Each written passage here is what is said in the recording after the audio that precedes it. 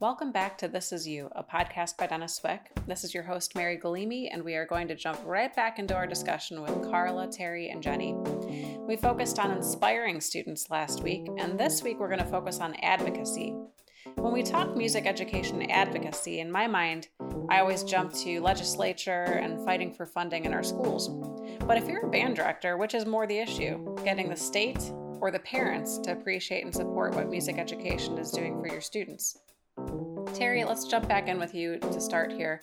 Where has the support for what you've been doing been lacking the most?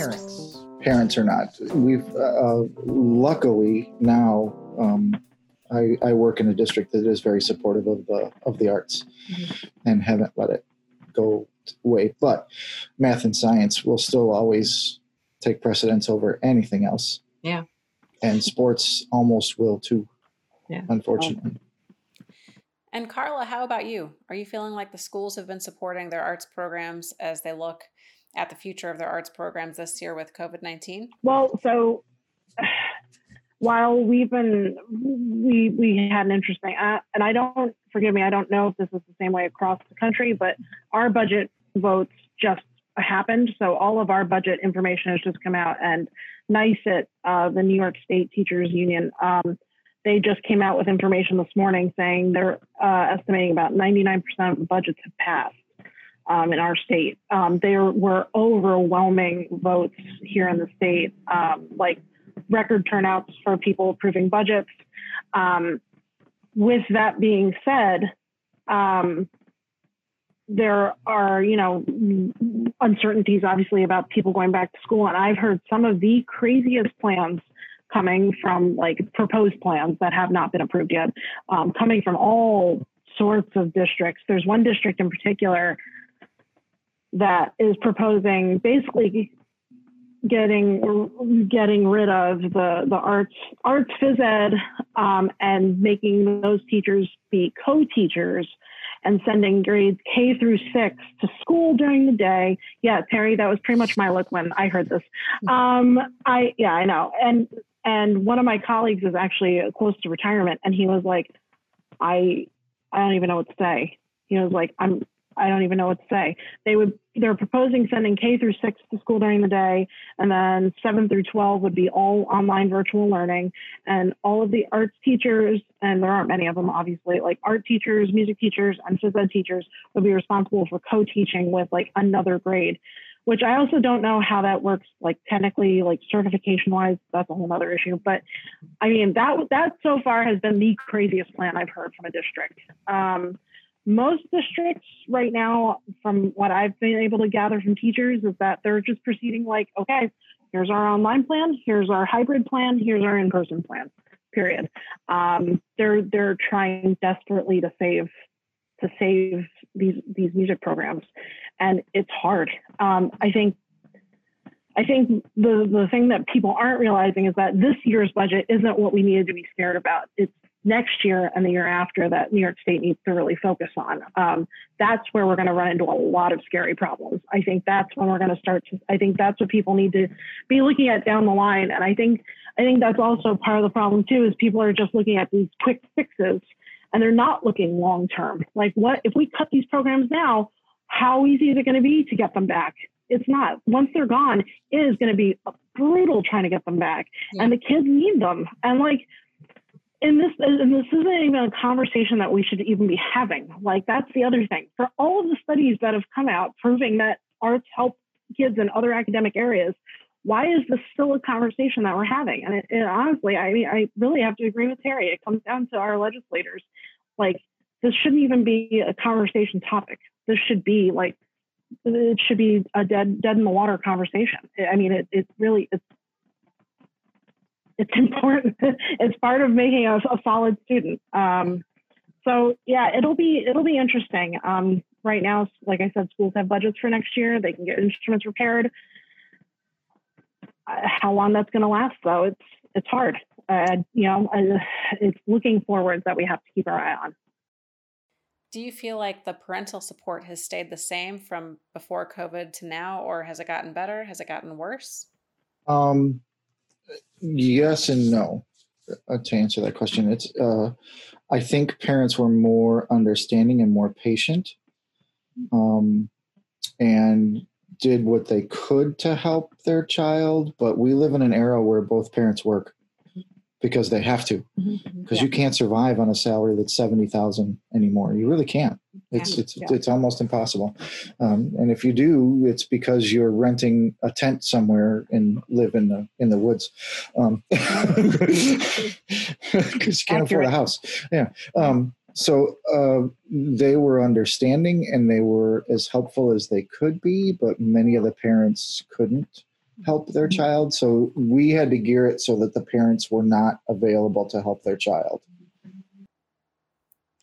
So we're coming up to my last question for you guys here, and I want you to think about this one. If you could direct to one area of our culture the call to advocate for music, who would it be and what would you ask them to do? That's a really good question. There's so many.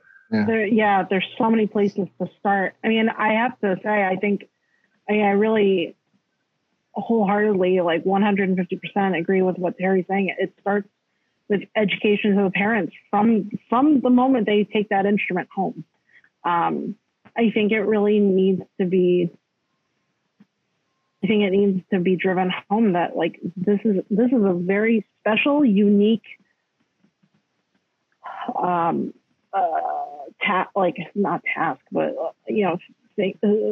thing you've taken on, and you get to do something incredibly unique with what you're doing. This isn't meant to be just like an extra thing.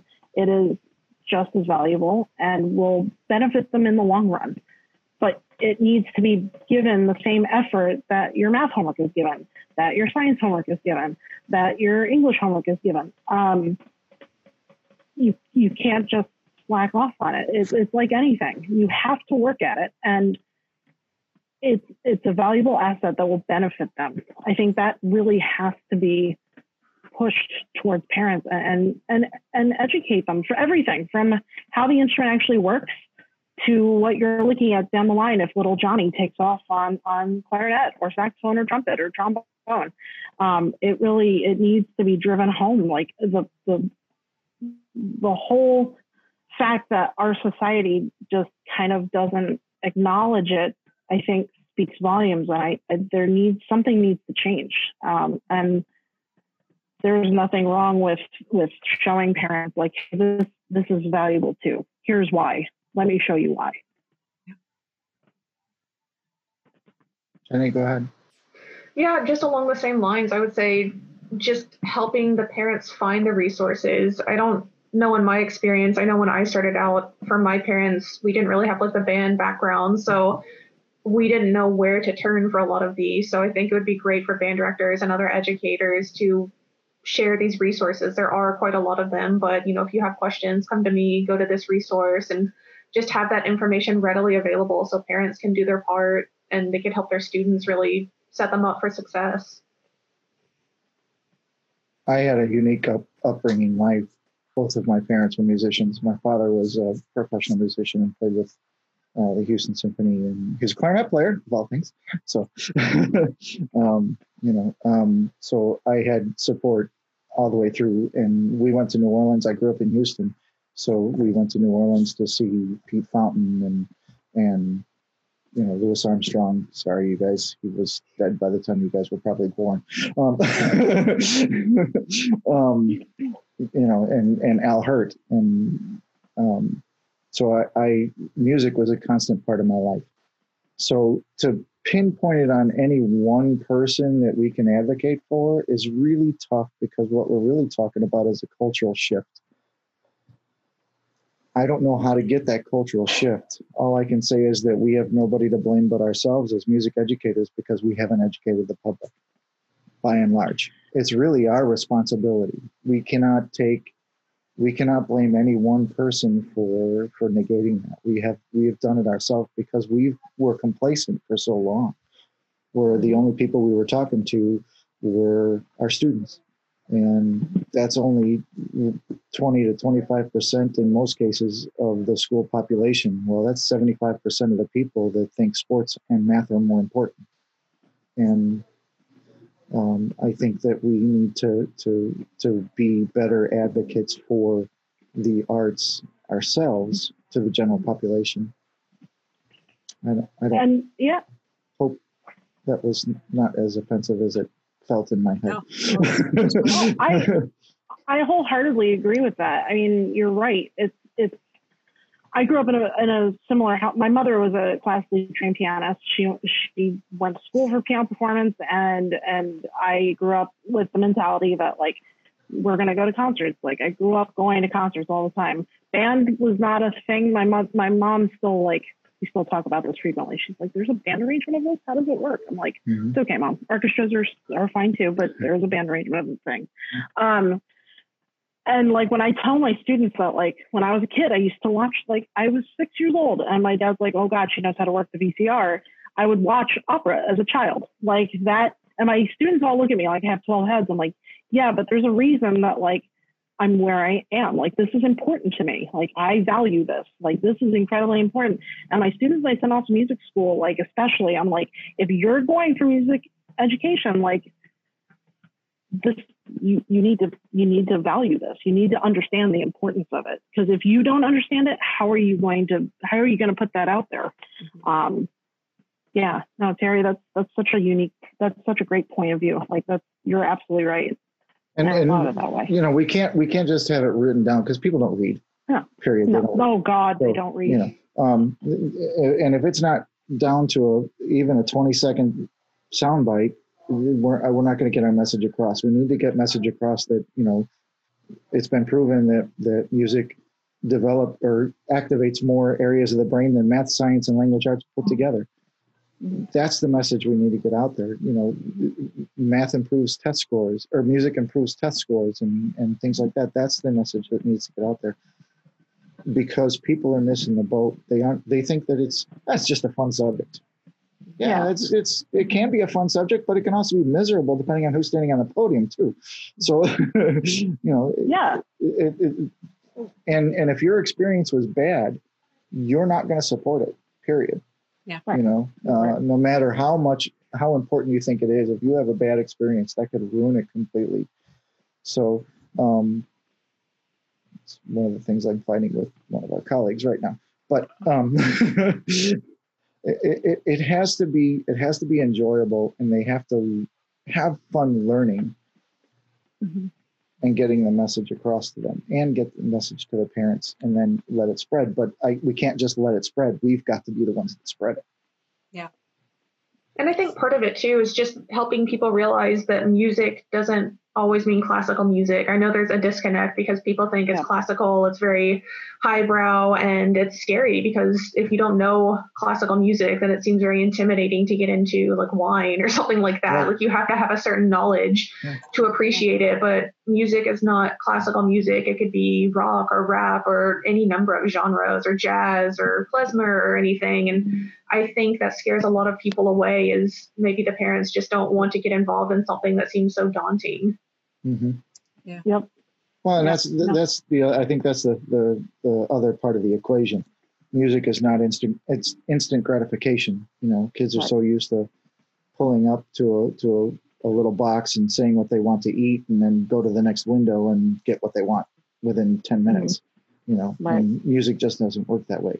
You know, sports doesn't work that way either. You have to work at it in order to get good at it, but for some reason that seems more fun or more active to kids. And I understand why. I get it. I understand that, but we have to figure out a way to do that with music as well, so that we retain more kids.